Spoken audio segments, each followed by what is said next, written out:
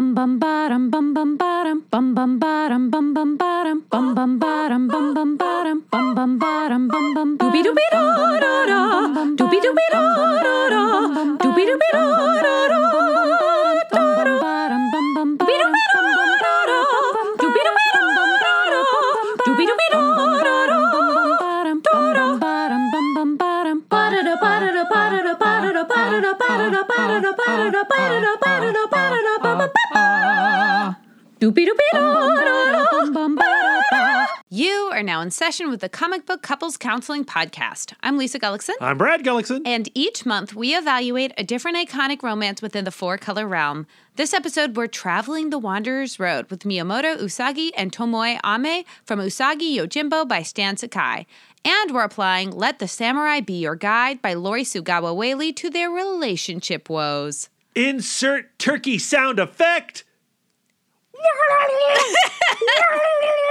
That is a turkey, an actual sound effect of a turkey. No, that was Brad's mouth. What animal was that supposed to be? That's also a turkey. Also a turkey. Also oh, a man. turkey. Happy Thanksgiving, my love. Happy Thanksgiving, Braddy. Yeah, Thanksgiving week. We're recording this the night before Thanksgiving. 'Twas the night before Thanksgiving, and all through that, there's not a poem There's for that no one. poem, and there's Poor certainly no Thanksgiving. poem for Thanksgiving this year. It's a weird one. It is weird. But I have always cherished Thanksgiving as a time of reflection and celebration, familial celebration. And I don't know, like for me growing up, it was, I think, a much bigger deal than it is now. Going to my grandparents' house, Papa and Nana B, and partaking in the big feast with, my cousins, my aunts and uncles, a fairly large gathering, probably not as large a gathering as you guys would have with all your crazy cousins. I only had like 5 cousins. You have like 9,000 cousins, Lisa. You're like an ant colony.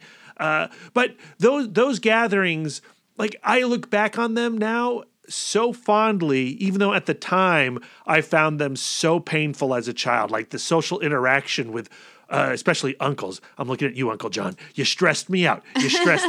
But now I really cherish those memories, and I appreciate, the slight little jabs I would get about being a comic book nerd.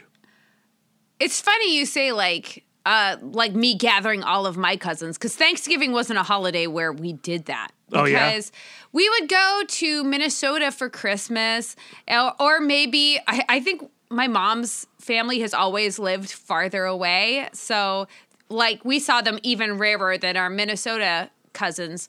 But Thanksgiving was always a time we spent with just our immediate family, mom, dad, and my 3 siblings. But it was still a really exciting and special day that is filled with, like, so much nostalgia for me. Which must make things all the more complicated this year because none of your siblings can get together, right? Yeah. Well, because all of my siblings have kids. And have moved states away. Well, Teresa's in Michigan.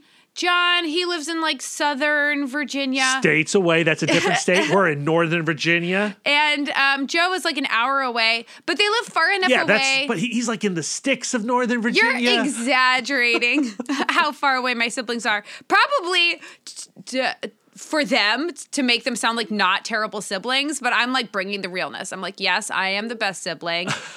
I have all of the goods to make me mom's favorite. Yeah. But like we live close enough where we've kind of created a pod with my parents. Yeah, they're just right down the street. Yeah, so I will be the only sibling at Thanksgiving, but I can't remember the last Thanksgiving where all 4 of us have been together. Yeah, because even last year it was just you, me, your mom, and dad. Yeah, like Thanksgiving has changed a lot where when I was a kid, it was like a day that I really anticipated and I was excited about the food. And I actually had this tradition where I would write everybody in my family like a turkey note where I would write these like little poems. I wasn't going to bring up the turkey notes, Lisa, because I know. Oh, boy. Yes, a lot of guilt associated with the lack of turkey notes every single year.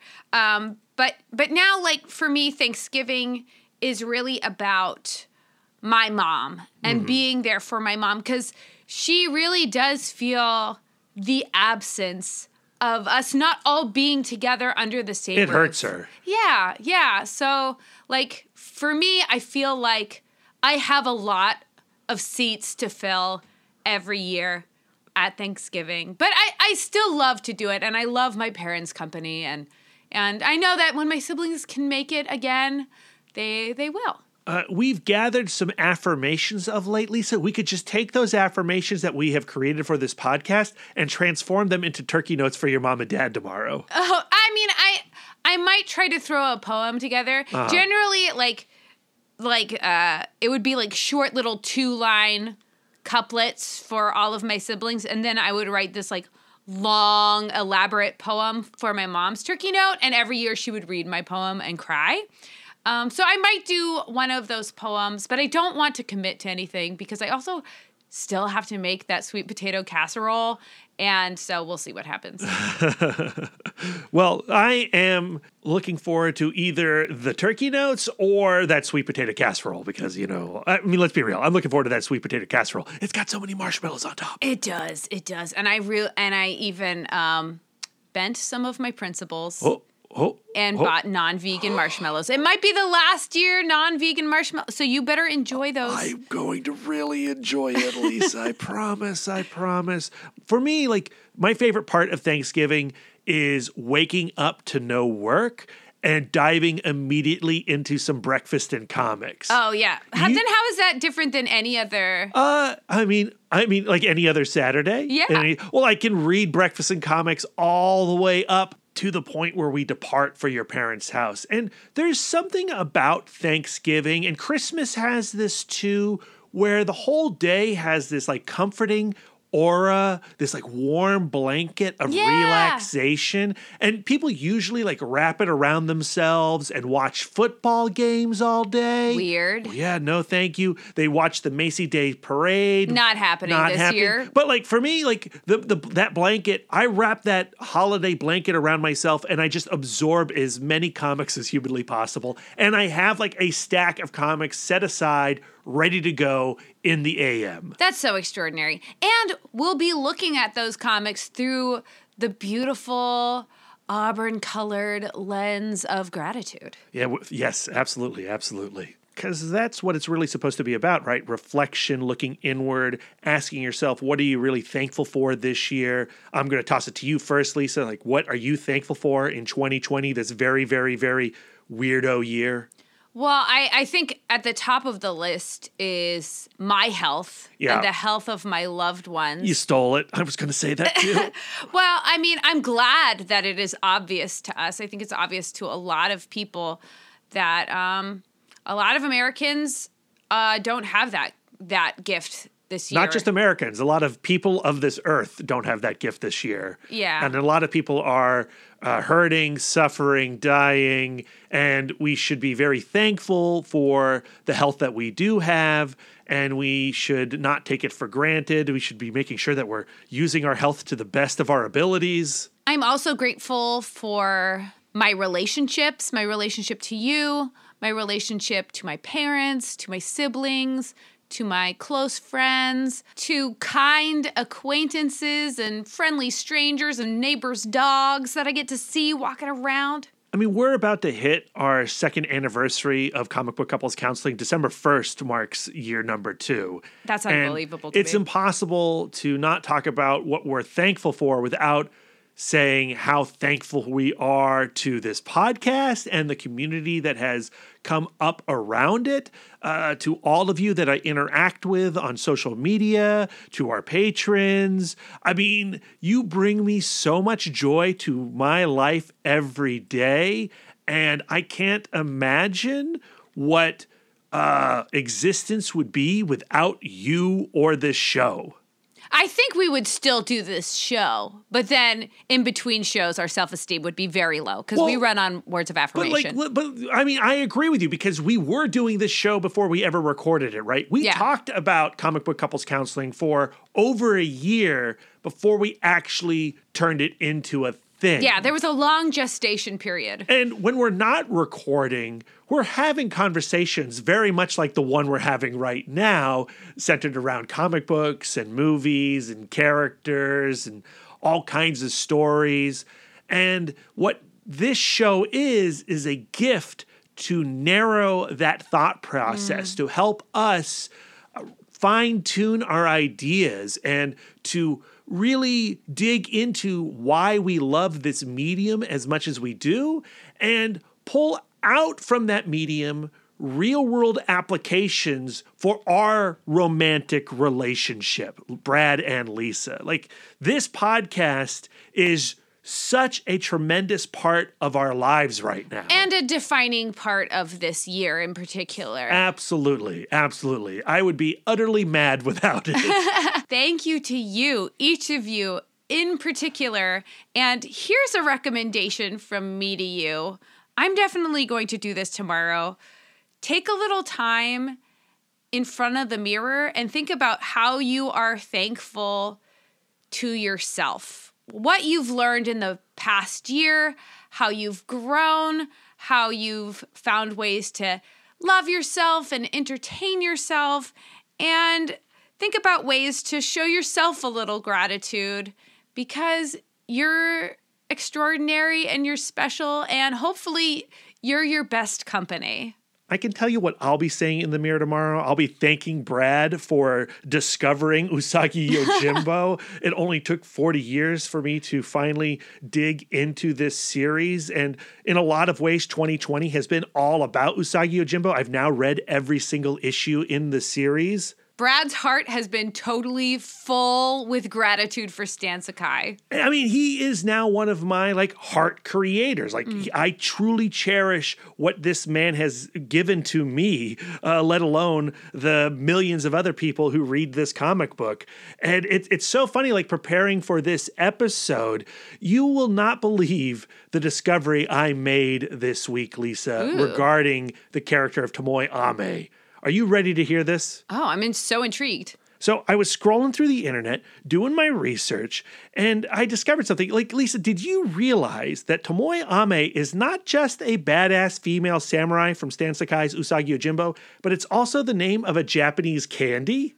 No, I did not know that. It's a brand of sweets in the Botan Ame or blossom candy family. They're soft, mochi-like, sort of chewy treats that feature a lemon-orange citrus flavor, and they're wrapped in rice paper.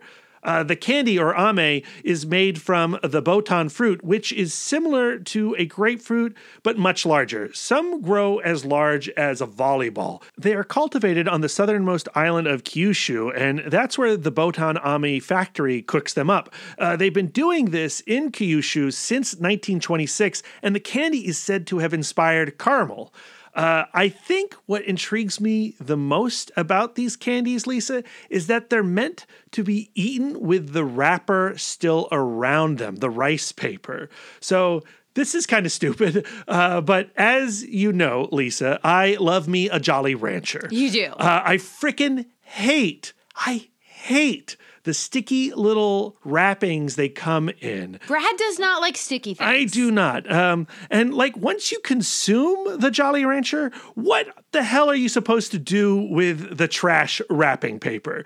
If you're near a trash can, you toss them in there. But I like to eat my Jolly Ranchers on the road. The trash always ends up in my pocket, and then it's like this horrible little sticky surprise for later.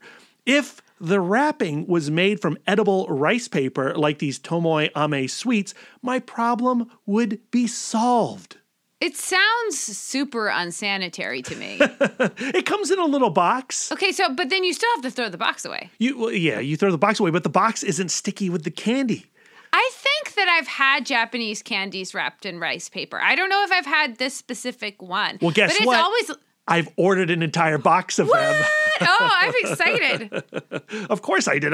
I want this candy. Yeah, me too. Well, they're going to be here in about a week. And what's interesting, though, is if you go back and listen to our first episode on Miyamoto Usagi and Tomoe Ame, We said that Stan Sakai took inspiration from the real-life female samurai Tomoe Gozen, who kicked ass during the Genpei War era of 1180 to 1185, and that's true.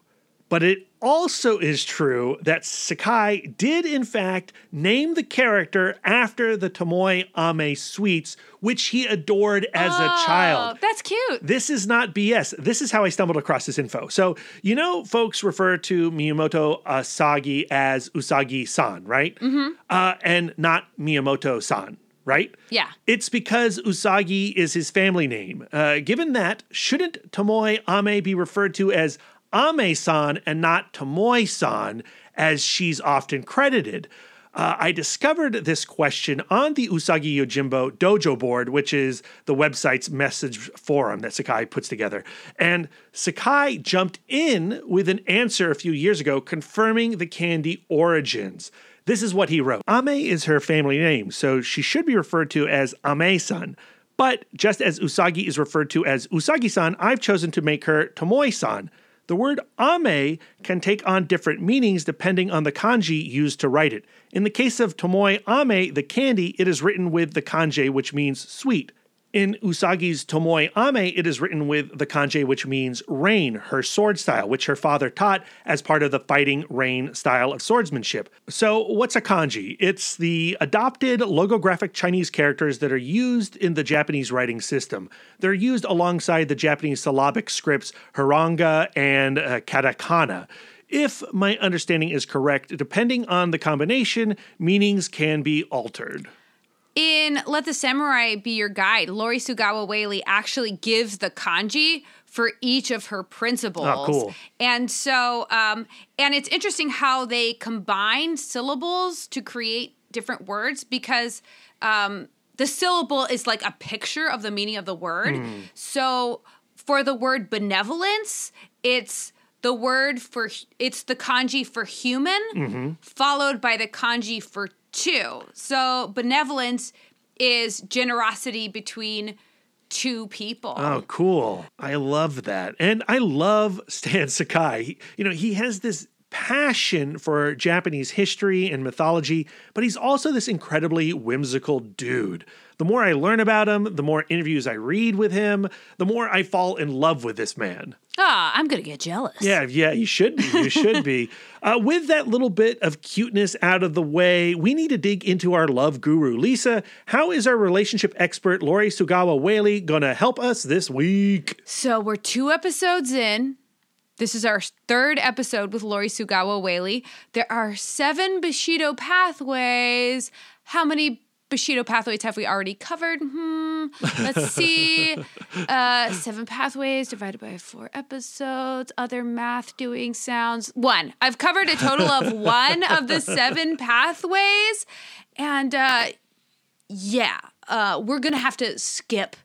We're going to skip some of the pathways. I'm okay with skipping. We're skipping benevolence.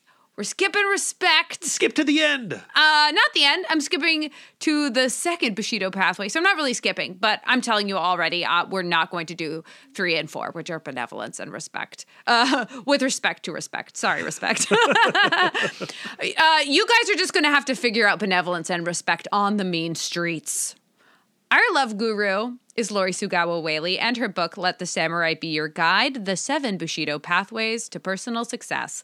She is a 3rd-generation Japanese-American and a descendant of the samurai warriors on her paternal side.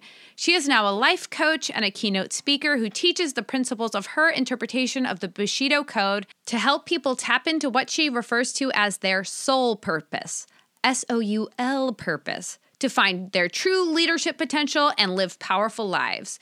The reason I say her interpretation of the Bushido Code is because, as we learned last week with the help of our listener and history enthusiast, Andy W., was that there was never an overarching idea of the Bushido Code that all samurai swore by and observed, though there were a few samurai who did writings on their personal philosophies. Miyamoto Musashi, the Book of the 5 Rings, Lisa! One day, he will be our love guru.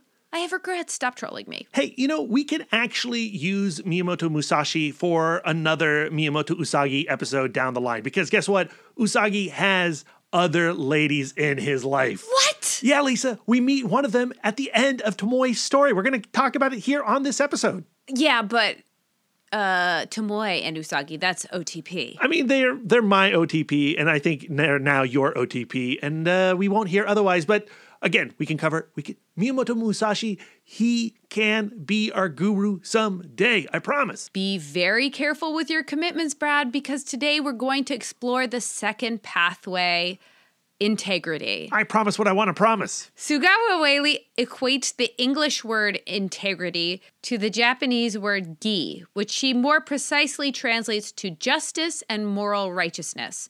For her, gi means consistently choosing to do the right thing so you can remain on the straight and narrow path. But how do you know you are choosing the right thing? For Sugawa Whaley, maintaining your integrity means sticking to your principles, your commitments, and the truth. Sticking to your principles. For me, the idea relates back to a concept she introduced in the front matter of this book, that each decision in life should be treated as a test of character. Brad has caught me testing out this approach. He knows we're in trouble when I started the decision off with, would you like to be the kind of person who? An easy example would be when you're in a store and you've picked up an item and you've decided, I don't actually need or want this. Just drop it right there. Do you want to be the kind of person who leaves it on the wrong shelf, like Brad, apparently? No. Of course not. So we either have to walk it back to the shelf it came from, or we have to do the thing I do all of the time, which is to give it to the cashier and then apologizing. Definitely don't dump it. Yeah, don't dump it. Don't dump it. Don't be a Brad. When you ask yourself that question, you trip over one of your principles. One of my principles personally is it's wrong to create extra work for someone else, particularly an hourly employee. Yeah, as two folks who spent many a year in the trenches of retail, we don't need to hurt other retailers. Absolutely not. So after defining that principle to myself and to Brad, I have to follow that principle every single time, or my integrity is damaged. An important part of integrity is that you maintain your principles regardless of being observed or not. So to stick with the shopping example, I'm not a person of integrity if I leave the unwanted item on the wrong shelf, if I'm not by myself, or I think I won't get caught. The example Sugawa Whaley uses is the child who has not learned yet that it is wrong to steal, doesn't sneak cookies out of the cookie jar because they're afraid they will get caught and punished. That child doesn't have integrity. I think that fear of getting caught feeling can be another principle finder, though. Like, let's say the child is less concerned with the actual punishment, but more concerned with disappointing their guardian. Then their principle may not be don't steal cookies, but it may be don't disappoint your parents. Yeah, that makes sense to me. Sticking to your commitments. This is a toughie for me because I am an introvert and I love canceling plans. I love But you're punctual as hell. I am. That is one of my principles. Once committed, you're way committed. I'm also a procrastinating perfectionist, so I love to kick a deadline down the road, much to the frustration of my podcasting partner / lover, Brad Gullickson. What? Honestly, if you want me to not do something, please put it on my schedule. But if I'm going to be like a samurai, my integrity depends on me doing what I say I'm going to do. According to Sugawa Whaley, samurai never renege on their commitment to their lord, even if it meant death. She uses as her example the revenge of the 47 Ronin from the 18th century. Also adapted by Stan Sakai for Dark Horse Books. Ooh, I did not know that. Yes. They became Ronin when their lord was forced to perform seppuku by a duplicitous court official. They honored their commitment to their wrong lord by murdering that court official. They then honored their commitment to shogunate law by performing their own seppuku. Seppukus? For their crime. Fun fact, because of shogunate censorship laws, it was illegal to make plays of the story of the 47 Ronin because it was illegal to reenact current events. So playwrights created fictionalized versions of the 47 Ronin story for bunraku, which is puppet theater, and kabuki, which is opera, called Shushingura. And the story of the 47 Ronin has been a blend of history and legend ever since. But what account of history actually is it? That's true. I mean, but like 47 Ronin, like that story, you can encounter, I don't know, like hundreds of that in cinema.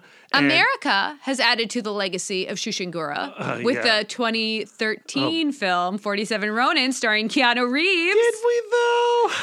It has a 16% approval rating. Have you not seen it? On Rotten Tomatoes. No, I hear it's dull. Oh, it's garbage. But the Stan Sakai version, which he illustrated and it was partially adapted by Mike Richardson, the publisher of Dark Horse Comics, is fascinating. And I've been trying to get a hardcover edition for a long time. And if you've been following our socials, you know that I finally did get a hardcover version of it, and it was in Italian. Yes. Remember, Lisa? I do remember. Italian, but the art's great. And because I know that story so well, thanks to the myriad of films, including the Keanu Reeves movie, I can just follow along without the words. Yeah, it's a pandemic. You have time to learn Italian. Oh, no, I don't. Lazy. The 47 Ronin teach us that the path of integrity is one of high stakes. A samurai would never make a commitment lightly, like the commitment to learn Italian, to read a book. Think if you took your New Year's resolutions as seriously as a samurai. Oh. You'd only have to make them once, instead of making the same ones every single year, like I do. One day I will get organized. I think the idea of following through on every little thing you say can be a double-edged sword. Perhaps you'll be like Tomoe and be willing to die for your commitment and lose out on a ton of other options. Or maybe you'll be like Usagi the Ronin, who wanders through life never making a commitment and losing out on a lot of relationships. He has a lot of relationships also, though. But not, not with Tomoe. You know what I'm saying. I know what you're saying. You're just being contrary because you're on a microphone. That's correct. I'm always right. Oh, talking about me saying I'm always right. The last one is sticking to the truth. Okay, good. One more Eastern element of integrity that is a challenge to my Western brain is that integrity has both a private and public face, and that your integrity can be damaged independently of your own actions. Someone else can wrongfully damage the public face of your integrity, and that will cause you shame that can only be rectified with proof and apology. You can also wrongfully damage the public face of someone else's integrity, and it bears the same guilt as causing them physical harm. So you don't question someone else's integrity unless you have solid proof. And it's reckless and amoral to publicly speculate about anyone else's integrity. Sure. I understand not calling out someone else's integrity wrongfully. I have a personal mantra I actually got from a stand-up comedian, Jackie Cation, who often says, I'd rather die of trusting too much than to live a life not trusting at all. I always try to take someone at their word, regardless of my suspicions, but it's the reverse that gets me. Let's say I got a flat tire going into work and it made me 2 hours late. If someone goes to my boss and says, I really doubt she got a flat tire, I bet she just slept in and is making excuses, and taints my boss's opinion of me. My American sensibility is like, F that person, F my boss, I know who I am, and I'm not ashamed, and my integrity is intact. But from Sugawa Whaley's description of integrity, my integrity is damaged and I am shamed until I go to my boss and show them my receipt for my new tire, or until I've proven myself enough that my boss's faith in me is restored. As her example of integrity, Lori Sugawa Whaley includes a short biography of the life of Michi Nishura Waiglin, a Japanese-American who, in the 1960s, derailed her successful career as a costume designer and fashion designer to restore the integrity of Japanese-Americans who were wrongfully interned during World War II. Leading up to World War II, the American government was already brewing suspicions about Japanese Americans living and working on the West Coast. State Department investigator Curtis B. Munson was commissioned to report on Japanese loyalty. The Munson report, which included over a decade's worth of FBI and Navy intelligence, found that there was no evidence of disloyalty. But FDR signed Executive Order 1066 for Japanese internment anyway, and the Munson report was covered up. Not only did the conditions of these camps cause physical, emotional, and economical damage to the Japanese American population of the United States, it brought to each of them personal shame. In 1968, Michi Nishiura Waigelin discovered the book While 6 Million Died by Arthur D. Morris. During World War II, Nishiura Waigelin's family was captive at the Gila River War Relocation Center in Arizona with 13,000 other detainees, and she wondered if the fact that Americans were keeping an entire race of people in camps inured them to the Nazi atrocities, and that thought sent her on a 7-year research binge to restore the integrity of Japanese Americans. Michi Nishiura Waigelin's book, Years of Infamy, The Untold Story of America's Concentration Camps, was published in 1977. It included copies of primary documents, including the Munson Report, as well as photographic evidence of the inhumane conditions of these internment camps. Her book spurred the redress movement that led to the passage of the Civil Liberties Act of 1988, which gave the 8,000 living ex-internees $20,000 in reparations, along with a formal apology from President Reagan on behalf of the American people. Doesn't feel like enough for me. No, and how could it be? But it does show that reparations do matter. Like, we need to acknowledge the horrible things we've done to prop up the institutions of this country.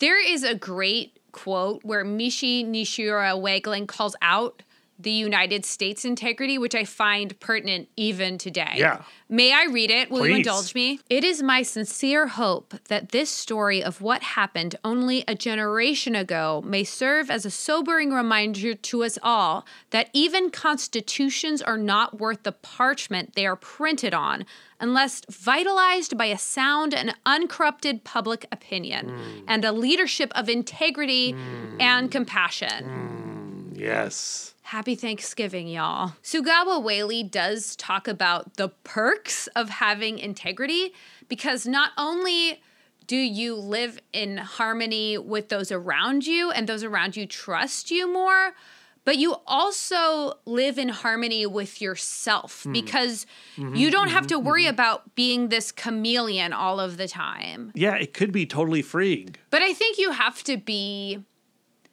have clarity with yourself of exactly what your principles are. Yeah. And I think that's an ongoing process. Exactly. We're coming up with our principles on the fly and we're growing and changing. So Nirvana's not there for us yet. So I feel like you can only be accountable for your integrity in the moment, and you can't carry the burden of changing your principles from the past. Does that make sense? Well, and how you feel about previous decisions might change, right? You could feel like your integrity was in question 10 years ago, but in retrospect, maybe you don't feel that way, or vice versa. Yeah.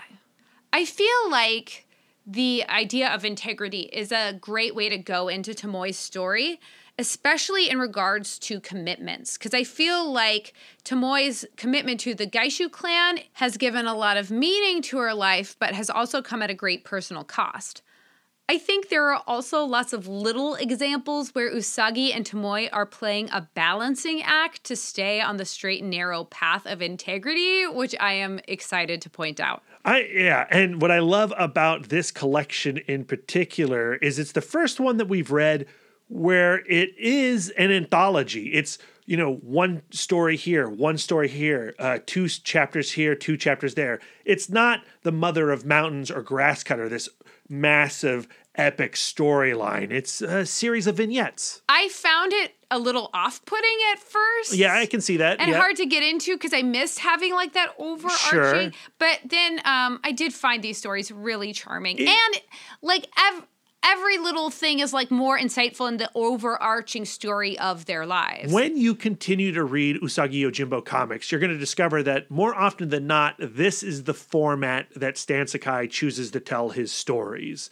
And these little vignettes do build up into larger narratives, but rarely do you get a Grasscutter, a Mother of Mountains, or even next week's episode of Senso. It's like an event. It's like a Marvel event, but it's just in this like one tiny bunny universe. It becomes all the more special when you hit a Grasscutter because it's your end game. But the event that we've hit right now, Lisa, is our Words of Affirmation. Affirmation. It's time to give some affirmations to our new patrons. We got 2 this week, and these affirmations are adapted from the article 35 Affirmations That Will Change Your Life by Dr. Carmen Hara. Ariel Basca. You are the architect of your life. You build its foundation and fill its contents. Amanda Van Parijs. Today, you are brimming with energy and overflowing with joy. I think because it is Thanksgiving, we really should put forth a little bit of extra effort, a little extra gratitude for our patrons, because they are not only supporting us financially by purchasing these extra bonus episodes every week, but in doing so, they are offering their own words of affirmation to us. Which energizes us and inspires us. Now, if you're not a Patreon subscriber, you can still take these affirmations. I curate them for myself and then pass them on to you guys. I actually have started taking a dry erase marker and writing them on my mirror in the morning. Like, I have one up currently from our last episode that says, "There is more than one path to the top of the mountain." Which was taken from Musashi, Lisa. Yes. And I was a little skeptical of you writing these on our bathroom mirror, but I get that collateral affirmation when I walk in there every day and I read what you've written up there and I go, okay, think about it, live it, let that soak in. And it does make me feel good. It kickstarts my morning in a really passionate way. And I love that. That heartens me. Thank you. Thank you for telling me that. You're welcome. I do think it's something that you have to be proactive about. You have to consciously consider it. Like we do our conversations as we now transition into the main discussion of the show. That was so smooth, my love. What a good segue. So on this week's episode, we're discussing Usagi Yojimbo, Book 22, Tomoe's Story, which picks up immediately following the events of the last storyline we covered, The Mother of Mountains. Tomoe's Story reprints issues 90 through 93 of the 3rd volume of Usagi Yojimbo, aka the Dark Horse Comics years, and these were published between January and April of 2006. Also included in this collection are a few tales from the earlier Fantagraphics titles, the Usagi Yojimbo Color Specials 1 through 3, although they are not in color here, and they were published in 1989, 1991, and 1992. Actually, the first story in this collection, Tomoe's Story, where we see the duel between Usagi and Tomoe, that was in the color special number 1.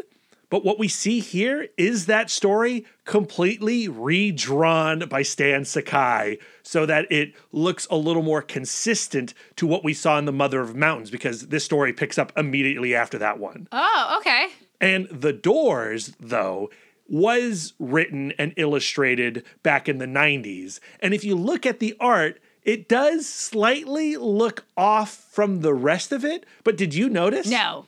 I'm not the most observant though when it comes to art. Well, sure, fair, but I also think it speaks to how incredibly consistent Stan Sakai has been over decades. It's incredible. If you really pay attention, you'll notice some of the profiles look a little off, but honestly, it feels of the same piece. And again, praise Stan Sakai. He is a true master of the form. But here's the basic plot synopsis for Book 22, taken right off the back. Tomoe, Ame, and Miyamoto Usagi have long been companions of the sword, 2 samurai fighting side by side through many harrowing encounters. A collection of tales ranging from exciting to exquisite, Tomoe's Story chronicles the key moments in this important friendship. Friendship, interesting. Learn why Tomoe is the most valuable retainer of Lord Noriyuki of the Gaishu province. Then plunge into a terrifying ghost story where the prime suspect in a string of mysterious murders is a woman dead for 10 years.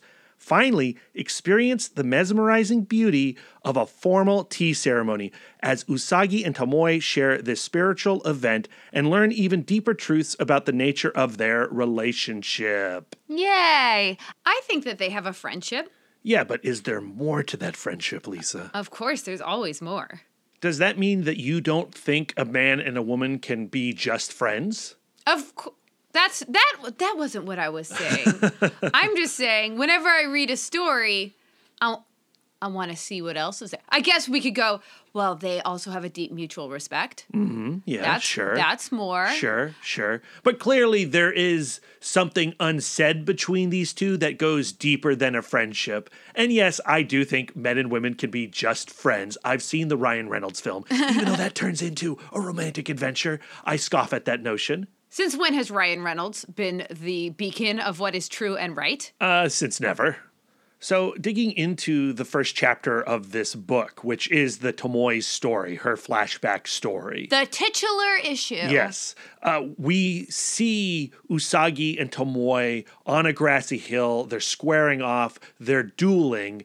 And as we've been told before this, they always end in a tie. And this first round of battle does so. Like, Tomoe thinks she gets the upper hand on Usagi, but he's got a lower blade at her belly. Like, both of them would have died in this maneuver, supposedly. What I find interesting in this moment is how Tomoe compliments Usagi on his very unorthodox style. His sensei taught him something that not many other samurai are aware of. There's only a handful of people trained under this style.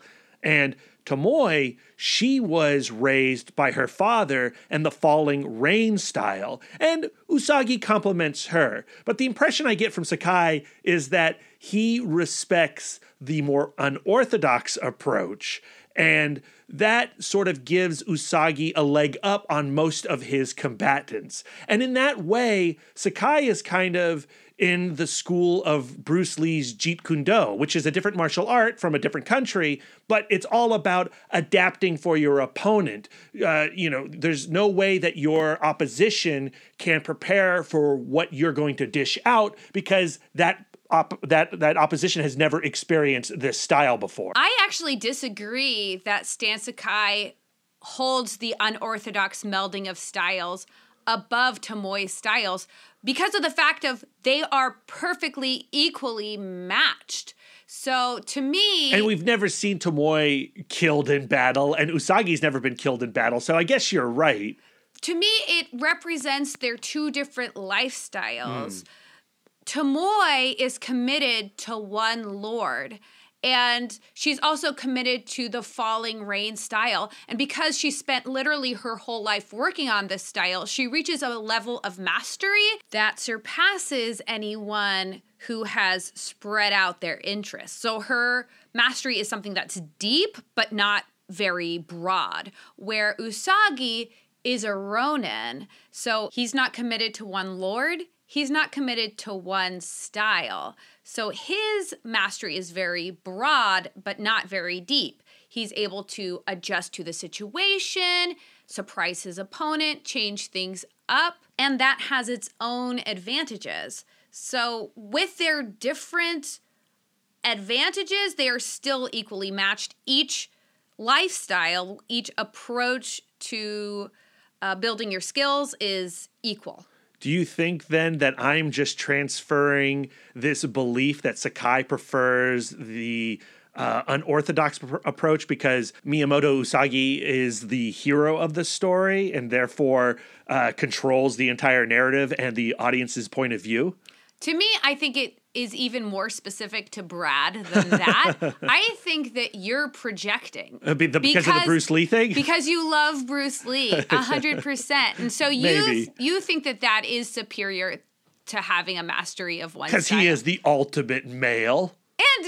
And he is. I can't disagree with that. And I also think that you're a bit of a Ronin. I'm a Ronin? Yeah, you do things your own way. Okay. We've talked about that on the past, that you consider me a rebel. I don't know if, sure, I'd love to be a Ronin, sure, but I don't have it in me to be a Ronin. Yeah, you do. You do not like to be confined. You're a freelance writer. Uh-huh. I don't think you get any more Ronin than that. But there's just such a,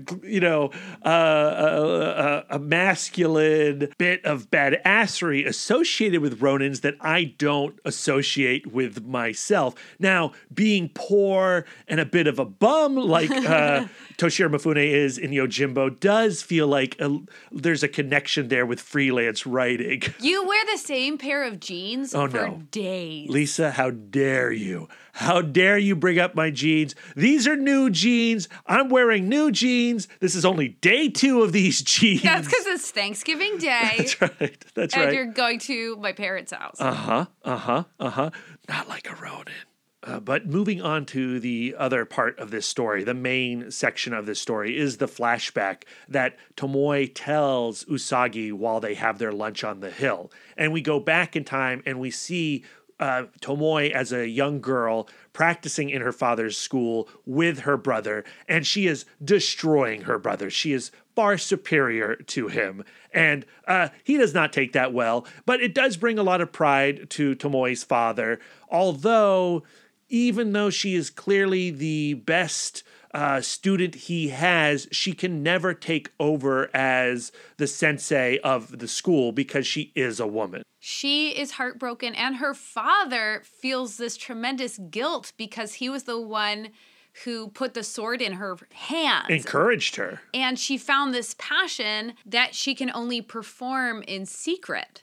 When she comes of age, her father takes her to the castle of the feudal lord, who is actually Lord Noriyuki's father, and he places her there to be accepted as a lady in waiting, with hopes that she'll be able to spy on Lord Odo, because rumor has it he is in cahoots with Lord Hijiki, who apparently lives forever. What's the background on Lord Hijiki? Well, I mean, he's the big bad of the story. He's responsible for the death of Lord Mifune, who is Usagi's master. And when Mifune died, that's when Usagi went on the Wanderer's Road and became a Ronin. Prior to this story, we have seen him once, way back in the early Fantagraphics comics. And when he arrived on that panel, he was a human, not weird. An animal. And so it's this really strange moment in the series because that goes back all the way to what Stan Sakai's early designs for this series were and for Nilsen Groundthumper, which we talked about last episode, and how we were going to see the transition from goblins to humans. So Lord Hikiji is one of the early humans, and as such, he's one of the worst creatures on Earth. But Sakai has basically let that go, and when Lord Hikichi shows up in Usagi Yojimbo, which he will in our next episode in Senso, he's always wearing a mask, like one of those samurai warrior helmets, so you never see what he actually looks like, what animal he is. Oh, interesting. Long story short, he's a real POS. Okay, got it. We get to see Tomoe's dad present Tomoe to Lord Noriyuki's dad, who's Lord Mataichi, and he looks just like him. Yep. He's a big panda bear. Yep. And, of course, Lord Mataichi is like, yay, I'd love to have her. That's great. She'll be right next to me all of the time. And then Lord Odo comes from the back and it goes like, hey, I think your wife, Lady Etsuko, is going to love her. And then, of course, Lord Mataichi is like, I think she'll be more suitable for the women's wing. I think that my Lady Etsuko is going to love her. And then it's like, I'm like, ugh, like son, like father. They are so malleable. Yeah, very dense. And very their dense. right-hand man is always like the most evil guy. Yeah, and so that guy, Odo, he lets in the Nico ninjas, the shinobi, and they go to work on the town. Luckily, Tomoe is near Lady Etsuko and the baby Lord Noriyuki, and she is able to defend them and slaughter all of these shinobi right before this baby's eyes. That page is so brilliant. That panel where she's like, get behind me, and she squares down. She's got both hands on her hilt, and she looks fierce, a total beast with a sword. It's really satisfying to see her go to town on these ninja. And of course, Lady Etsuko is super impressed by her skills, and she says, I know this is unprecedented, but I think this woman should be the official protector of the Lord's heir. And that's how she ends up with Lord Noriyuki. So this reminds me of our last episode where we were talking about courage. And the first thing you have to do to find where you should be courageous is to follow your passion. Tomoe clearly had a passion for the blade. And despite expectations, societal expectations, her father's expectations, she kept preparing to use this passion of hers, and she was able to do it, and now she is in the right place. She is on a hero's path. Moving into the next issue, The Doors, remember this one was actually created in the early 90s. So what I love about that is how it makes references to previous adventures that happened in Usagi Yojimbo Book 18, Travels with Jotaro, but Stan Sakai wrote those stories after this one. And so he filled in like all the backstory regarding this mystical ink set and the Tengu mountain goblin character, right? Who's so skilled at the sword, the unbeatable goblin. And what we have in The Doors is a traditional... Come on, baby, light my fire. That's what I think every time we say The Doors. Come on, baby, no Lizard Kings here, Lisa. What we have here is a very traditional ghost story. And we've encountered in Grasscutter in the Mother Mountains spirits, Jay, I mean, he's certainly a creepy, crawly dude. But the magical ink set, which takes the venom of the artist's heart and puts it out into reality, is way out there supernatural shenanigans stuff. And I love it. I love when Usagi Yojimbo detours into these types of stories. What stood out to me in this story is the ending. So, of course, like all of Goemon's paintings come to life and they're fighting evil spiders and the mountain goblin guy. The snake terrorizes the town and it explodes out of the little castle and just tears apart all those guards. Ew, gross. And, but once Goemon is killed, all of those evil things he manifested they disappear. Yeah. Very traditional Twilight Zone-y ending. But even more traditional and Twilight Zone-y is, of course, the paint set is also gone. And Usagi's concerned because, it uses the evil within the painter. And the final few panels is there's a little child has picked up the ink set. And he's just painting child paintings, and it's a butterfly, and the butterfly floats up and flies away. It could be used for good or evil. Exactly, which is the same as the sword or any other weapon. Oh, good point. Yeah. Oh, so the paint set is a sword, right? Yeah. It's a reflection of the user. Oh, I like that, Lisa. Thank you. I don't really have much more else to say about this, especially in terms of the relationship of Tomoe and Usagi. But coming off of Tomoe's story, the flashback, you do see all the things that her father hoped for her or dreamed or worried that he had injected into Tomoe. It comes to fruition in here. She's at her best protecting Noriyuki and taking down all these spirits and creatures and what have you. Protecting Noriyuki. What he was afraid of didn't come to fruition. She was able to use her skills, and they're not this source of humiliation for the family. Right. It's a source of pride. Yeah. The next chapter in the story is another one-and-done adventure centered around a Japanese folk tale. The story here is called Foxfire, and it's about how Tomoe and Usagi, while they're out on a stroll, they encounter a fox that is being chased by a group of hunters. Always a little interesting in Usagi Yojimbo stories when you encounter like a fox on four legs, when there are fox anthropomorphs wandering this universe as well. Always kind of interesting. Noriyuki has a dog. What's the evolution here? At what point does a dog go, I'm just going to keep walking like this? I'm not putting pants on today. I think it's best not to question it. It just is what it is. Baby Yoda eats a frog. It's always weird to me. Yeah. Just move on. What's important here is that this fox in flight from these hunters jumps inside Usagi's outfit and hides away. And Tomoe and Usagi keep mum come as the hunters ask for directions. Like, did you see this fox? We got to find this fox. Its liver. It's gold to us. We need this liver. And so they point in the direction of the woods where clearly the fox did not run, and they go off. And Tomoe is so charmed by Usagi's behavior. She thinks he's being so funny. And he's going like, was that unfair of me to not point them in the right direction? And she's like, well, it was worth it to me because it was hilarious. Now, they were pretty far from home because it begins to rain. And they're like, well, we can't make it back, so we're just going to go to the nearest shelter, which is this little house nearby. Which is a nice little house. It's like a cozy cottage. Yeah, and they knock on the door, and then they meet Kuzunoa, who invites them in, and they get out of the rain, and they have a nice meal together. Well, nice to Usagi. Right. Tomoe is like, this is like trash food. And Usagi's like, yum, yum, yum. So there's something a little off. And they go to bed, and Usagi is extremely comfortable in his bed, but Tomoe's like, well, this isn't comfortable at all. They wake up the next day. Usagi's had a wonderful night's sleep. He's feeling totally refreshed and recharged, and Tomoe's like, what is going on with this dude? And of course, like, to us, it's like, clearly Usagi is smitten with this beautiful fox lady. Who's not the fox, but is a fox lady. Yeah.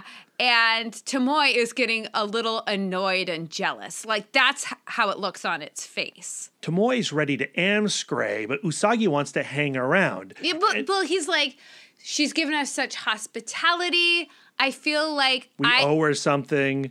Yeah, that I particularly owe her something. Right. I feel obliged. And Tomoe's like, just leave some coins or something. And he's like, no way. And she's like, well, if you're staying, I'm staying. He's like, you do whatever you want. I don't care what you're doing. So Usagi goes for another stroll with Kuzunoa, and Tomoe decides to follow them from a distance. She's keeping shadow with him.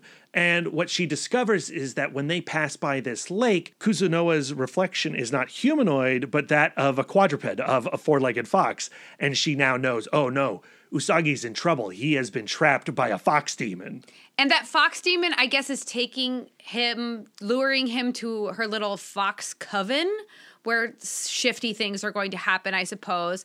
And anyone who has seen the first season of Lovecraft Country goes, nine-tailed fox demons, watch out. They're pretty scary. You don't want those nine-tailed to come out of any Unless place. You kind of do, because it was kind of hot in like a weird, creepy way. So she's luring Usagi away, but then Tomoe has a little face-off with this fox demon and manages to scrape the fox demon's face, cut it so she sees that it can be killed, because if it can be injured, it can be killed. Like Predator. But Kuzunoa is getting the upper hand on her. But then a fox bursts from the forest. The fox from the beginning of this story. Exactly. And attacks the fox demon, getting injured, but making it so that Tomoe can get Usagi away. And once Usagi's away, she's able to snap him out of the curse. And he wants to get revenge on her for charming him, but Tomoe's like, well, now you've seen her true self. You're snapped out of it. So she's no longer a threat to you. Karma's going to take care of her anyway, because those hunters,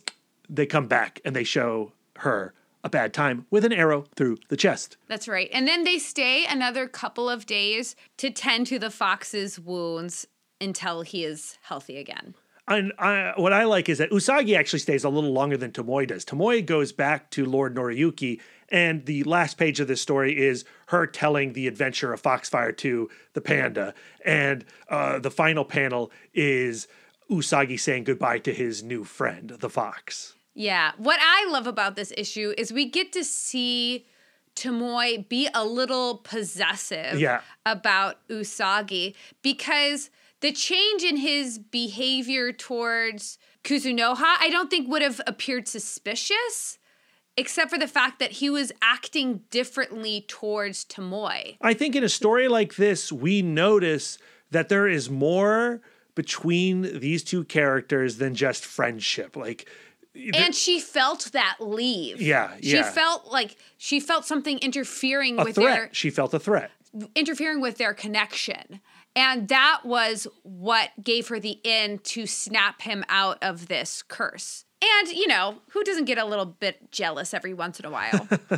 That's a your problem, Lisa, because I don't really get jealous too often. You really ever. don't. But if I ever see you talking to another lady who knows more about comics than I do, then I get all hot and bothered. You know, you don't need to. You don't need to. What I like about these two stories, The Doors and Foxfire, is that they are very like fun, spooky, weirdo, supernatural stories that lead directly into a tale that appears to be the same on the surface, The Ghost in the Well. Yeah, I think it's funny, and I guess we'll get into this, but like they enter a story that appears to be a ghost story, but they're still pretty skeptical about ghosts. Where I'm like, well, you literally just face down a fox demon. Like, so to me, like, a ghost is just like one species away from a floating fox demon. Like, why is it so weird? Why the skepticism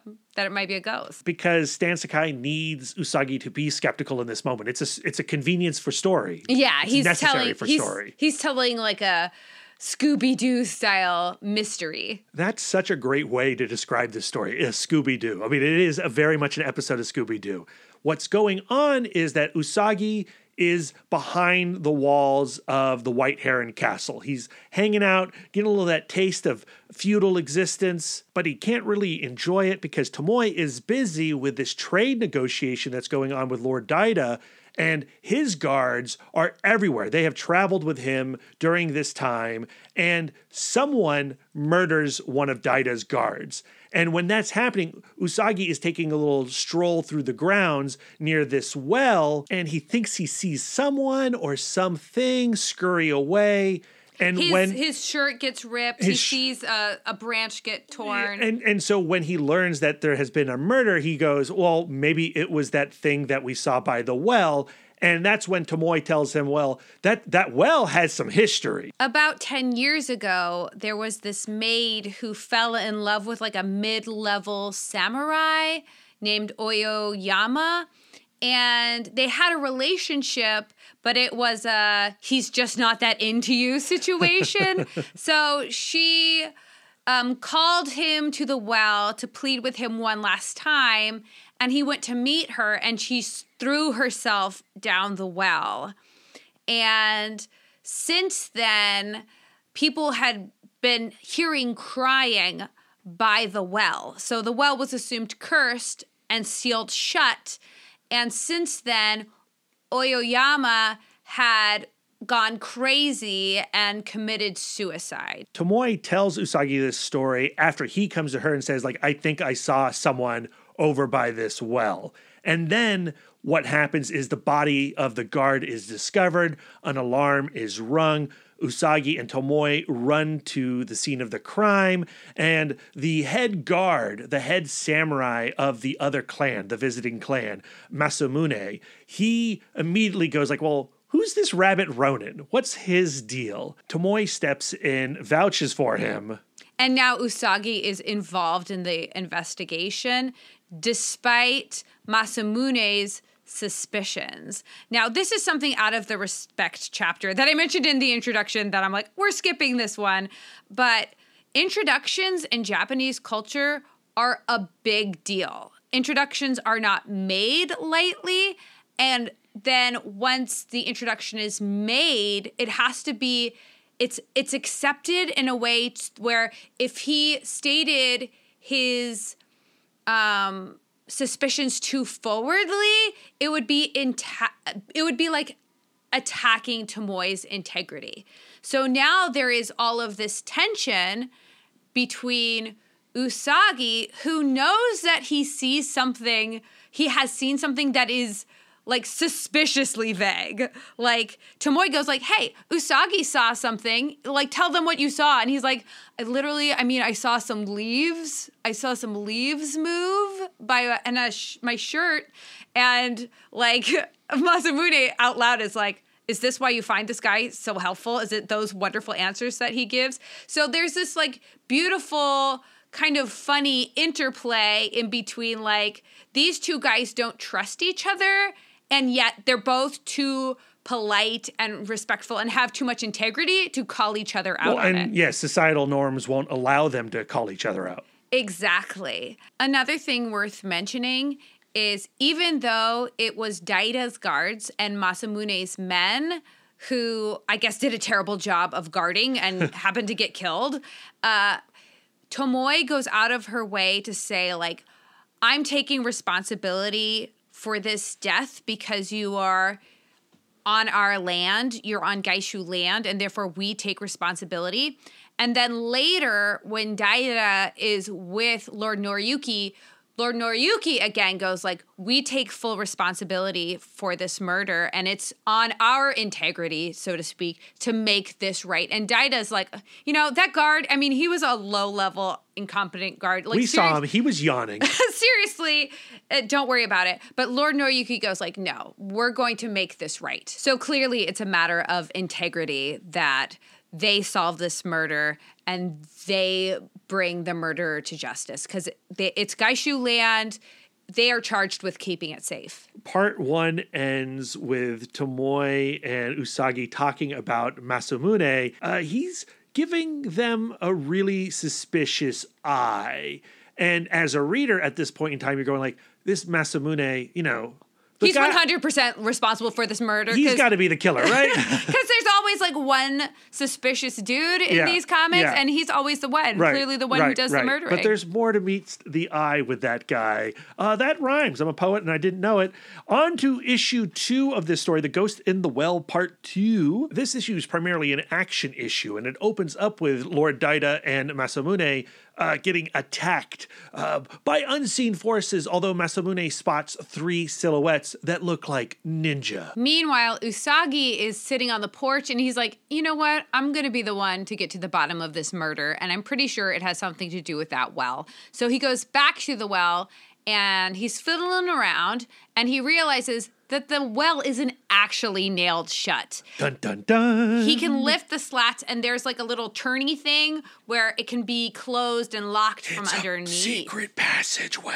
Exactly. For ninja. Then he hears the alert that assassins are about, and so he runs to go help. I love this. And the first thing Saburo does, who's Masamune's last name, the first thing he does is like, Usagi, I knew you were behind this. This is such a Marvel Comics situation where like Captain Marvel and Iron Man, they have a misunderstanding and they just start fighting each other. Usagi's like, you jerk, don't you realize I'm just trying to help here? But thankfully like Tomoe comes in and breaks the bros apart. And now that the fighting is stopped, Usagi has time to tell them about the trick well, which they go to check out, and together they find these Neko ninjas who have these clawed sickles on the end of a chain. So that's how they've been attacking without leaving footprints. Master of the Flying Guillotine. Luckily, there are 3 ninjas and 3 samurai, so each take one. The numbers work out. I really like how Stan Sakai in this page, which is like 111 on the trade paperback, book 22, you get at the top 3 panels of the 3 ninjas attacking. You have then on the second section of the page, Usagi diving, Tomoe diving. Then the penultimate panel is Masamune. He deflects one of the claws. And then the final panel is like this punctuation where it's like, okay, these 3 ninjas, they're coming at us. Not going to matter. We've got 3 badasses standing tall next to each other, finally united and ready for war. Another artist would make that panel the splash page, right? But here, it's a period on a sentence, and it's such a powerful sentence. These ninja are screwed. So you flip the page.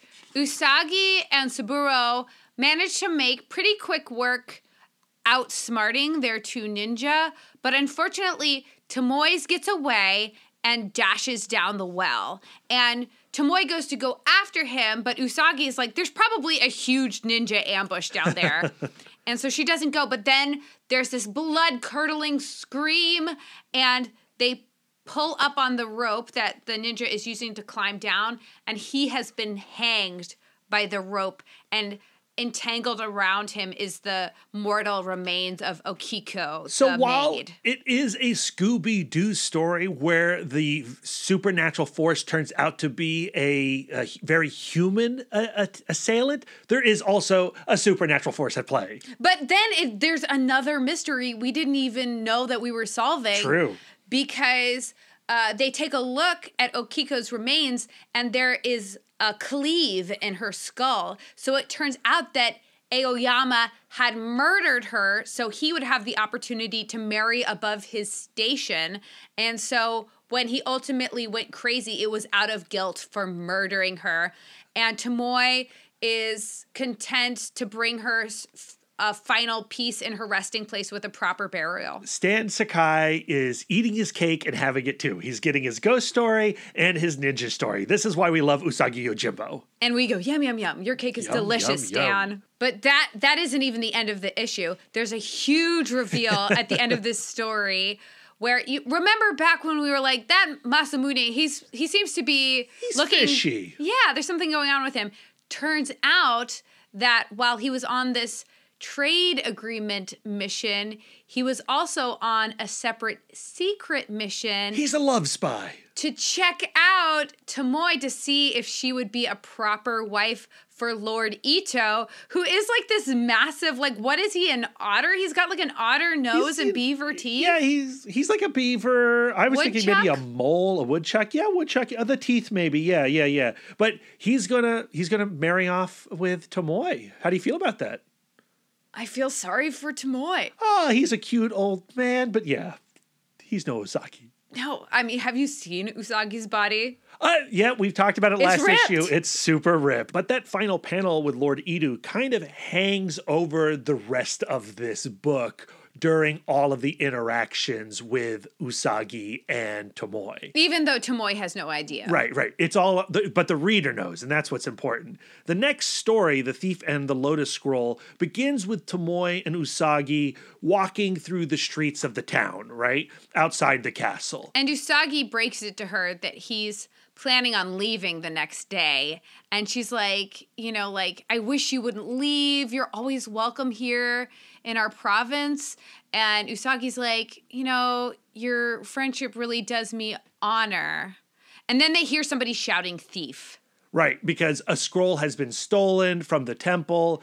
And of course, what happens is they stumble upon a street performer who Usagi has had many dealings with in the past, Kitsune, who is a fox, a real fox, a fox in more ways than one, and she is performing this song and dance regarding the events of the Doors and the legend of Tomoe taking down this mystical spider creature born from a pen and ink set. And Kitsune is known for doing whatever she has to do to get by, meaning she will steal from whomever. And when Usagi sees her and he hears that the Lotus Temple has been pilfered, he immediately goes like, oh no, it's got to be Kitsune. But how can that possibly be? Because here she is, and the thief happened over here. There's got to be some other culprit, and that is Kyoko, the child who is the little sister, in quotation marks, that belongs to Kitsune. You're skipping over something that I do want to point out is after the fan dance that she does about Tomoe goes to talk to the police, and Usagi asks her directly, right, do you have anything to do with this scroll that's missing? And she says, I swear on our friendship that I did not steal that scroll. And she's not lying. And because of the rules of integrity, he's literally from this point on never allowed to call her on it because they are friends and she has sworn. I think that's important. What I love about this first meeting between Kitsune and Tomoe is how Kitsune goes on the attack, and she wants to get rid of them both because she knows that Kyoko is the one who took the Lotus Scroll and will be back any minute, and she needs these two squares to jet. And to do that, she uses her possible sexual tension with Usagi to shoo them both off. Well, I think that she catches a vibe from Tomoe and Usagi, and she exploits it. Because when Tomoe is like, so how do you two know each other? So Usagi's like, well, we've crossed paths from time to time. He downplays their relationship. Yeah. And so she goes like, we've more than crossed paths. And she goes so far as to touch Usagi's face. And he is so embarrassed. And Tomoe looks so furious. I mean, Kitsune says we've shared many adventures and other things together. And, Usagi tries to like, like, what do you mean by other things? And Kitsune says, just a meal or two and nothing a woman of Lady Tomoe's position would want to hear. And Tomoe goes, you would be surprised at what a woman in my position hears. And she's got this real look of disgust. She's, maybe she is a little jealous in this moment. And she full on storms off. Yeah, goodbye. And Usagi is so angry at Kitsune. And he makes it clear to her before he chases Tomoe, like, hey, wait. The final panel of that page is Kitsune looking so pleased with herself. Yeah, she thinks it's hilarious. Later, we see Usagi and Tomoe at a restaurant, and Tomoe is like, Are you really planning on leaving tomorrow? And he's like, yes, I am. And she goes like, well, then I would really like you to come and so I can perform Chinoyu for you, which is the tea ceremony before he leaves. And he says, it would truly be my honor. They leave the restaurant and decide to go on a little walk, but then Tomoe catches Kitsune down the street and she's like, I do not want to talk to Kitsune. Can we please walk down another street? Which, like, for me, I get this huge wash of like, I feel you, sister. Like, to me, I avoid people on the street that I like. Like, there's nothing worse than running into someone and having to chit chat, especially if you're uncomfortable with that person. In a relationship way, like that lady likes your man, I just don't even want to look at her face. Right. But Usagi is like, you know what? I think I can solve the mystery of the Lotus Scroll, like, right now. Since the last time we saw Kitsune and Kyoko, they've had a really hard time trying to unload this scroll. No one wants to take it. Because it's too conspicuous. Like, if you bought that scroll, people would be like, hey, isn't that the scroll from the temple? Right. But there is one mob boss who tried to purchase the scroll from the temple. And when he hears that it has now been stolen, while he can't steal from a temple, he can steal from another thief. So the scroll can now finally be his. So right before Usagi approaches, Kitsune and Kyoko are attacked by the thugs of this other boss thief.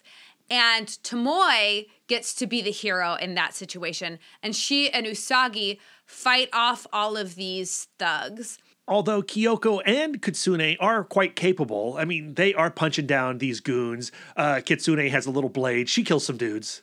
I don't want to give Kitsune any credit. I'm Team Tomoe. Kitsune and Kyoko would be like a roadkill if it wasn't for her. You only feel that way because you started your journey with Usagi Yojimbo with the idea of Tomoe and Usagi being OTP, which they're my OTP. I forced that on you. We could have done a whole series between Usagi and Kitsune where you would have fallen for her first. Whatever. The important thing is, once all of the thugs are destroyed, Kitsune starts weaving her little tail, and she goes like, oh, we have the Lotus Scroll because we actually recovered it from these thugs. And Tomoe's like, that's very commendable, but you really should have alerted the authorities. And Kyoko is the one who goes, maybe there's some kind of reward? Do you think? And Tomoe is like, yeah, of course. And Usagi steps in and was like, but you wouldn't be recovering this for the reward. Like, you would never profit from crime, would you?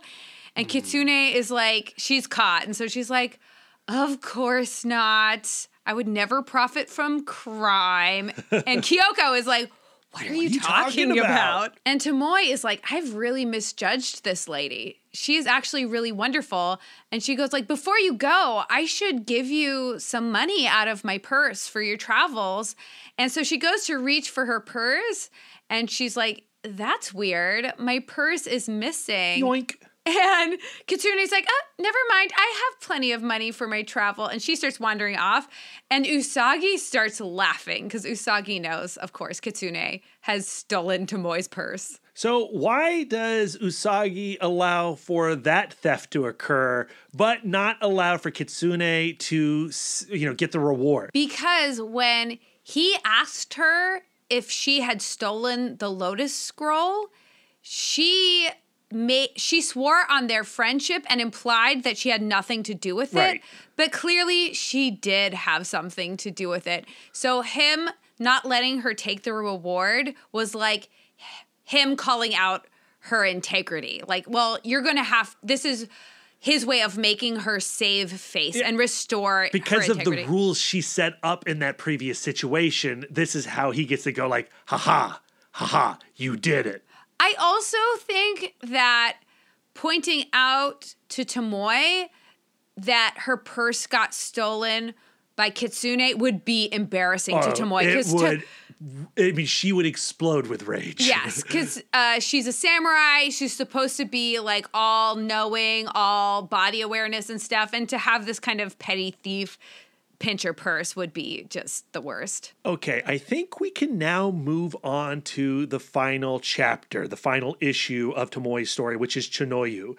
This is the comic that made me want to cover Usagi and Tomoe as a couple on this podcast. This issue, I think, is one of the great comic book single issues. It's a masterpiece on its own. It belongs in a museum. Dr. Jones should have unearthed this with the Ark of the Covenant. Like, this book is so special to me. And I think what makes it so incredibly unique is it could be your first Usagi Yojimbo comic book, and you would get, for the most part, all the beats that Stan Sakai wants you to get. I think you would see the unrequited romance between Usagi and Tomoe. You would feel their longing for each other. And you would say, this is a really interesting story. Clearly, Stan Sakai has done a lot of research and has a lot of passion for this ceremony. He does a fantastic job depicting it and all its tiny little rituals with all its little rules and regulations. Wow, like Sakai is clearly committed to capturing Japanese life at this time. And I guess also just like this ritual. He's clearly committed to capturing this ritual. Okay, that's your first Usagi Yojimbo comic. You would dig it. You'd want to go back and read more. If you read this comic where it falls after having read every single Usagi and Tomoe encounter before this, you have the exact same experience as the first time reader, except now the emotion hits way harder. The emotion you feel is the same emotions that Usagi and Tomoe feel. To me, this is like their opposite of a wedding, where like in a wedding you have this ritual where you invite all of your family and friends, you swear your love to each other, and then you are forever bound together by that ritual, where they're having this their love is bringing them together in this extremely private ritual, and in that ritual they're essentially swearing to each other that nothing can come of their love. Yeah. And it's heartbreaking. It's so sensual and chaste. Yeah. I mean, it's like, this is like a comic that would be easy to fetishize, right? I think if you want to know a little bit more about how Sakai breaks from the structure of previous Usagi Yojimbo comics, I would point the listeners to Mark Turetsky's article that he wrote for Shelf Dust, the title of which is There Are Things That Are Hidden, Usagi Yojimbo number 93. It's an exceptional piece breaking down this story panel by panel and what Stan Sakai does differently in this issue from what he has done before. Like, he breaks the status quo, not necessarily of narrative or character, but of form.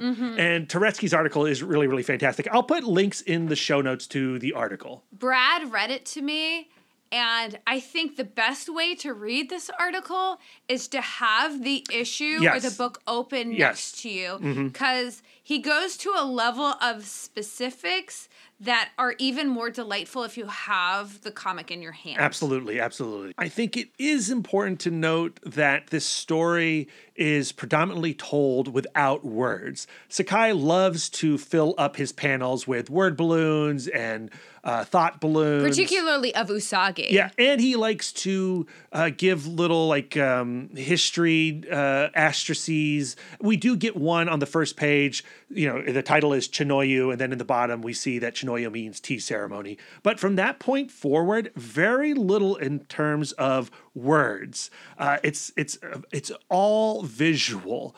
And what we see is Usagi approaching the tea house, and it's a very leisurely paced approach. He walks through her garden on the stone path. He sits outside the tea house waiting for Tomoe, who finally comes and opens the gate, and we get like a little sound effect. And that's like the first word, if you can call it that, of the comic. And it's like the creak of the gate opening, and there's Tomoe, and they, bow to each other. He follows after her, and then he approaches this little water basin. He washes his hands, takes a sip from the bucket, and he then goes to the house. He leaves his swords outside. He takes his shoes off. He walks in, and he sees this banner. And normally when we see a banner with some kanji, Sakai would translate it, but there is no translation here at this point. But he looks impressed. Tomoe enters from a separate sliding door, and she's carrying a water container, and she offers him some sweets, and he comments on the banner as well as a floral arrangement, which have been done by Tomoe. And Tomoe points out that in the floral arrangement, there is a pine spring that symbolizes longevity, and Camilla, which is a flower that represents purity. So you think about their relationship, they're old friends, and their love for each other is pure. Yeah, and the kanji translates to welcome. And Tomoe says, as you are always welcome in our lives, Usagi-san. And he notices that the brushstrokes are exquisite, and he says they're strongly feminine, and you have these talents that I didn't even know about. And this is a direct quote, she says, even between good friends, there are things that are hidden. Yeah, it's so good. And Usagi's like, that's friendship. More is revealed over time. And then she looks away, and she's like, sure. There's two things I want to say about that moment. And one is actually from our love guru, from the benevolence chapter, where samurai were encouraged to take an interest in the arts, which is why we get a lot of samurai writing. So doing these floral arrangements and learning kanji is part of her samurai training. But clearly in this moment, she's not strictly talking about, I'm artsy fartsy as well. Aren't I fun? Like, clearly There is so much going on in this ritual that's going unsaid. And I feel like that's why this has to be this very strict ritual. Because if it wasn't Chinoyu, they wouldn't be able to say goodbye without tearing each other's clothes off. Through the restrictions, they are allowed to say so much by saying nothing. Like, it is so powerful. This is like such a gift. This ceremony is such a gift to a creator with this relationship.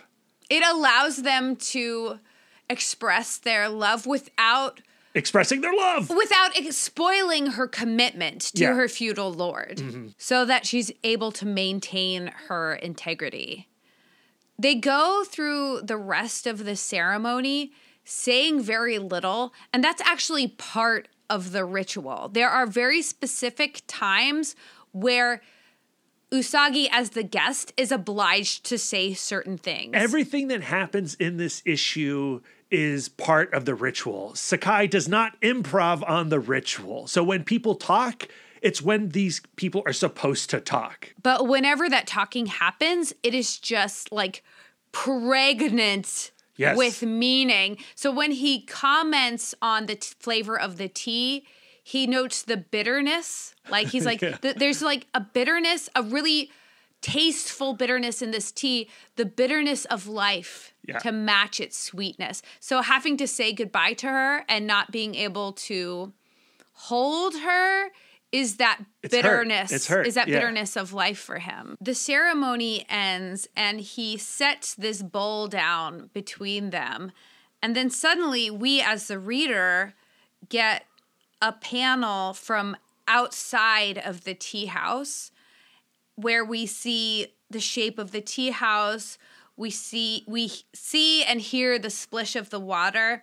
And then we see the center panel where it's a rock tied in a rope, where when I read this, I didn't understand what that meant. Yeah, Sakai has notes in the back, and he sort of explains it. I mean, he does explain it. Yeah, he's cheeky about it. He's cheeky about it. He says, the bound stone on page 18 of Chinoyu, page 164 of our book, indicates a path that is forbidden to take. A comment on the relationship of Usagi and Tomoe? Perhaps. Yeah, definitely. Definitely. Why would you you wrote it, sir, friend. But those panels indicate that some time has passed. And on the bottom of that page, the final two panels is one panel of Usagi facing left and another panel of Tomoe facing right. Even though they are looking at each other in the room, Sakai shows that they are walking away from each other, that they are sitting away from each other. Their destinies are apart. He thanks Tomoe sincerely and he leaves silently. And after he leaves, we get this panel of Tomoe with this pained expression where she's looking towards the sky. So clearly she was restraining so much emotion when she was performing this ceremony.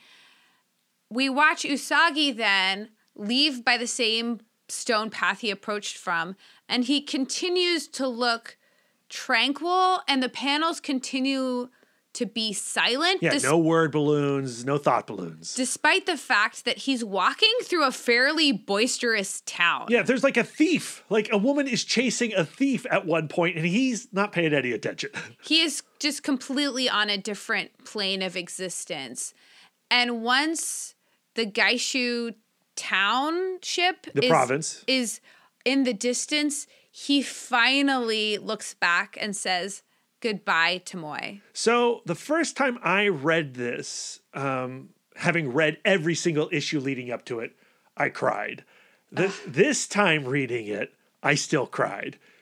Did it affect you as profoundly as it did me? I would love to say that I cried. I did not cry at the end of this comic. That's okay. No shame. I'm not trying to shame you into crying. But I was moved. I did find it very beautiful. And you can see why I really wanted to cover this couple because of this one issue. Yeah, there's so much going on in this moment. And I'm kind of going like, where could they possibly go from here? Like, how can there be another volume for us to read after this? Well, I mean, Senso, we're going to get into Senso. It's a very unique story, and we can talk about that more next week. But Tomoe leaves Usagi Yojimbo, the book, for a very, very, very long time after this story. Like how long? Like this is what, 2006, did I say when it came out? Yeah, 2006. So she appears in Senso, but again, I don't want to talk about her appearance in Senso. I don't want to talk about Senso right now. But like she did, like it's 2020 and we have not had the next moment after this. Oh no. Like, so the next time we meet her, she could be married to that woodchuck guy. Yes. Well, we're going to read Senso. We're going to read Senso. And like, so like the ways, I don't want to spoil Senso. The way Senso works is it's many, many, many, many years. There's a huge time jump for Senso. So it's like a flash forward kind of thing? Senso is kind of like the last Usagi Yojimbo story. Is it like Old Man Logan? Yes. It's like Old Man Logan, or when Marvel does The End, like this is the last Punisher story. This is the last X-Men story. It's like it's almost I don't want to call it a fantasy, but it's like a glimpse. Ghost of Christmas future. Yes. See, keeping it seasonal. Happy holidays, you guys. But like that's the awesome thing about Stan Sakai is that this big section, Tomoe story, the Mother of Mountains, that'll conclude. And then we'll have a whole arc with Inspector Ishida, and you'll have many, many, many, many, many stories with that. There are so many stories in a person's life. And characters come into your life and they leave and they come back and long passages of time occur. And it's also like comic book time. So like Yep, that's true. They're coming out maybe once a month. Yes. But it can literally be like the next day, the next moment. Yeah, correct. Yeah, absolutely. So, I'm certainly anticipating the next Tomoe story if it ever happens. Now that I know that Chinoyu is like the last of Tomoe I'm going to get, I'm like ready to throw my laptop against the wall. I'm ready to like table flip. That's why we've got Senso, Lisa. We've got Senso, and it's a very important story. It's one of my favorite Usagi Yojimbo stories. Brad loves an old man story. I do like an old man story. Yes, that's true. But Senso is not an old man story. Okay, all right. So where are we, Lisa? Where are we with this book right here? Book 22, Tomoe Story. I loved it. Yeah! I really found this super fun. Did you like it more than Mother of Mountains? Because you liked Mother of Mountains more than Grasscutter. Yes. I think... And you were concerned about entering into an anthology format. For me, those last 3 issues really sealed it for me. Mm-hmm. Like, those first couple of issues, I was like, that's a fun jaunt. Mm-hmm. But I think that I found the ghost story to be so charming. And then, like, you bring in this other thing with Lord Ito, and is that going to happen? And now with Chinoyu, I feel like the stakes for them are just so extremely high, the romantic stakes. Yeah, I mean, I definitely agree. And I think, honestly, because Chinoyu is such an extraordinary comic and it deals with their relationship, they are my OTP because of this one issue. There are other dalliances, right? There's Kitsune, okay? And you have a lot of fun with those two together and the tension between those two characters. But they don't have a story like Chinoyu. And because Chinoyu is so good, Tomoe and Usagi are the couple of the saga. Oh, man. And knowing that it literally, like, goes nowhere, like, I get something blue in my pants. I don't want to be crude. Let's have this conversation after Senso. I am very curious to know your answer to this final part of the podcast. Like, what did you see of yourself in these comics? What are you pulling out of Tomoe's story? What are you pulling out of Let the Samurai Be Your Guide this week? I'm going to have to go second this week. Oh, yeah? I do not have a prepared answer. Oh, man, that's surprising. Because I actually have, I have something, right? Okay. Clearly we don't have a relationship like Usagi and Tomoe. But also it's obvious that I'm one of those people who fetishizes the Chinoyu episode, and I fetishize their unrequited romance, right? So I was thinking, what are the things that we do? What are the rituals we do where things are not said specifically, but we tell each other how we feel about each other in our actions. Like there are the basic dumb household chore things, right? Mm-hmm. Like you hate doing dishes. That is true. And I never liked doing dishes, but because you hate doing dishes, now when I do dishes, I get this little thrill. Like I get the joy of doing something you hate because I love you. Same with like laundry or taking care of the car and getting the oil changed. Those are all things that I do not do. Like you hate all of that stuff, and it's stuff that I don't like, but I kind of like them because you hate them. And I do get a little thrill having those things done for me. And so that you're saying that that's like your chinoyu, I mean, that's you presenting the bowl. Like it's not a 1-for-1. Therefore, like I would like to find things that are more one-on-one comparisons to chinoyu. We are two people who are pretty bad at rituals. Like I think about myself in particular. Like there is not one thing I do on the reg the same every single time. I feel like you're more ritualistic than I am. I put my wallet by the breakfast bar every time. Your wallet explodes into every shadowy corner, but it's a different corner every day. Where you literally get up, you brush your teeth, you shower, you do all of that stuff in the same order. Where some mornings want to jump in the shower, some mornings I brush my teeth first. So I'm the kind of personality where I am opposed. Like my brain rejects ritual. And I also I feel like between me and Brad, I also I don't leave a lot left unsaid. You know what I mean? Like sure. If I'm feeling if I'm feeling love, and I'm in a completely different room, I'll go I love you, or if I'm feeling anxiety, Yeah, we've talked about this on the podcast in the past. Like I will go and brood, and I will not be forthcoming with my negative emotions, whereas you will not allow me to brood, and you will prod and pry until it's out in the open.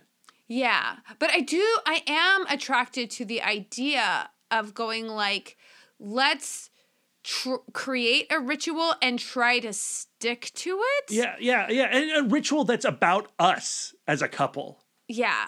We got to figure out what that is. We're not going to figure that out this moment, but I want to give it a shot. One thing that we've never really nailed is having our own Christmas. Mm-hmm. Our Christmas is always taken up by, Pandemic might help us in this front. Where, I'm generally working on Christmas because I am a musician. And then we go to your parents and we go to my parents because everybody's local. And so our thing with Christmas is just last year and the year before that, we didn't even give each other gifts. That's right. And I wasn't planning on giving you a gift this year. Should we change that? But maybe it doesn't have to be a gift. Maybe it just needs to be a ritual that's okay, our Christmas, our love Christmas will be the 26th because my birthday is the 27th. Right. And so there's comedian Doug Benson calls the time in between Christmas and New Year's the taint of the holidays because it taints Christmas and it taints New Year's. So we could have our own little Christmas ritual something in that taint between my Christmas and my birthday. Okay, all right. I like that idea. Because I generally have that day off too. We'll have to get back to our listeners to see if we actually achieve that. But I want our chinoyu. I want our ritual. And I would love to experiment with not saying things. Let's create some sexual tension up in here. Oh, man. No comment on that either. My takeaway has been more about meditating on the idea of integrity because sometimes I have a little bit of guilt around my sense of integrity because sometimes integrity can be misinterpreted as everybody you meet knows you as a whole person, and everybody knows every little detail about what you think and what you say, and everybody knows exactly who you are. Sure. But I tend to be it seems like I go onto this podcast and I'm just laying it all out there, but in actuality, I'm a pretty private person. And I feel like there are certain aspects of myself or certain opinions that I have. Sure, this podcast has gotten you into trouble. That depends on if I know that a certain opinion of mine is going to upset a certain family member of mine, Yeah. like, I'm not going to say it. I would much rather just like keep that opinion to myself and either smile and nod along or just express that I understand what they're saying and like move on. And sometimes I can feel like, am I a duplicitous person? Because I am just doling out information about myself in a judicious way, and then I kind of keep track of who I've told what. And I think that this book helped me change my perspective on what integrity is. You mean Let the Samurai Be Your Guide? Yeah. Like the idea that integrity doesn't mean that everybody knows every single detail about you. Yeah.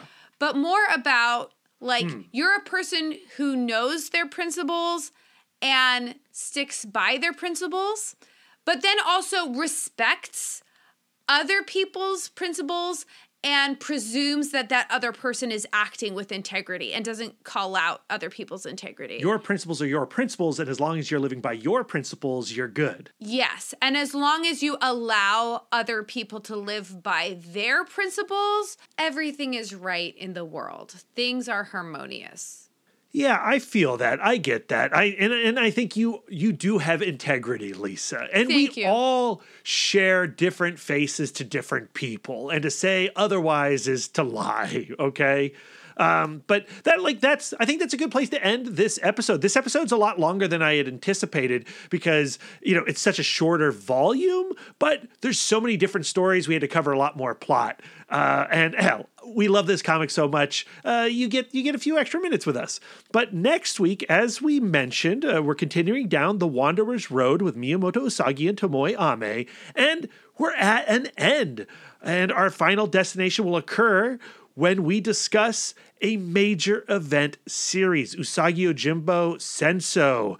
Lisa, you are in for a treat with this one. Here's the setup.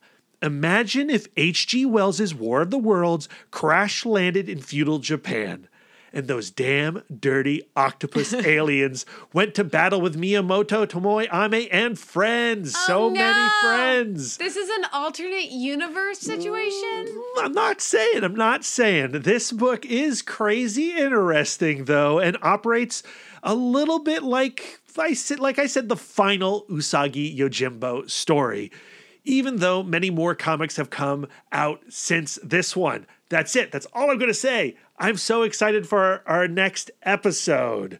But Lisa, where can our listeners send their words of affirmation to you this week? Where can they send their suggestions for more Tomoe and Usagi stories if they have them? Ooh, I'm always accepting words of affirmation and suggestions. You know I am never open for criticism.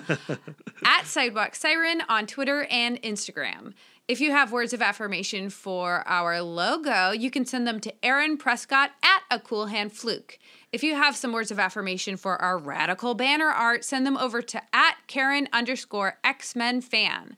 Brad. Yes. Where can our listeners send their words of affirmation to you? You can find me on all social medias at MouthDork. Not on TikTok, but maybe I should be. If you'd like to spend more quality time with us, you can subscribe to us on Podbean, Spotify, Stitcher, YouTube, and iTunes. If you'd like to get exclusive, you can now join our Patreon community, where you'll get more content, including weekly bonus episodes. This past week, we broke down the entire Punisher trilogy. Yes, that's right. Dolph Lundgren, Thomas Jane, Ray Stevenson. Who's the best Frank Castle? Subscribe to our Patreon. Find out. We have the definitive answer. If you'd like to reach out and touch us electronically, you can email the podcast, cbccpodcast@gmail.com. You can visit our website, comicbookcouplescounseling.com, or you can follow us on Instagram and Twitter at CBCC Podcast. You can give us the gift of 5 stars on iTunes, and if you'd like to do an active service, why not write a review of the show while you're there? We are fluent and receptive in all 5 love languages. It really warms our hearts and helps the pod. So until next time, folks, keep your love tank full. And your psychic rapport open. Doopy doopy. Bum bum ba da bum bum ba da ba.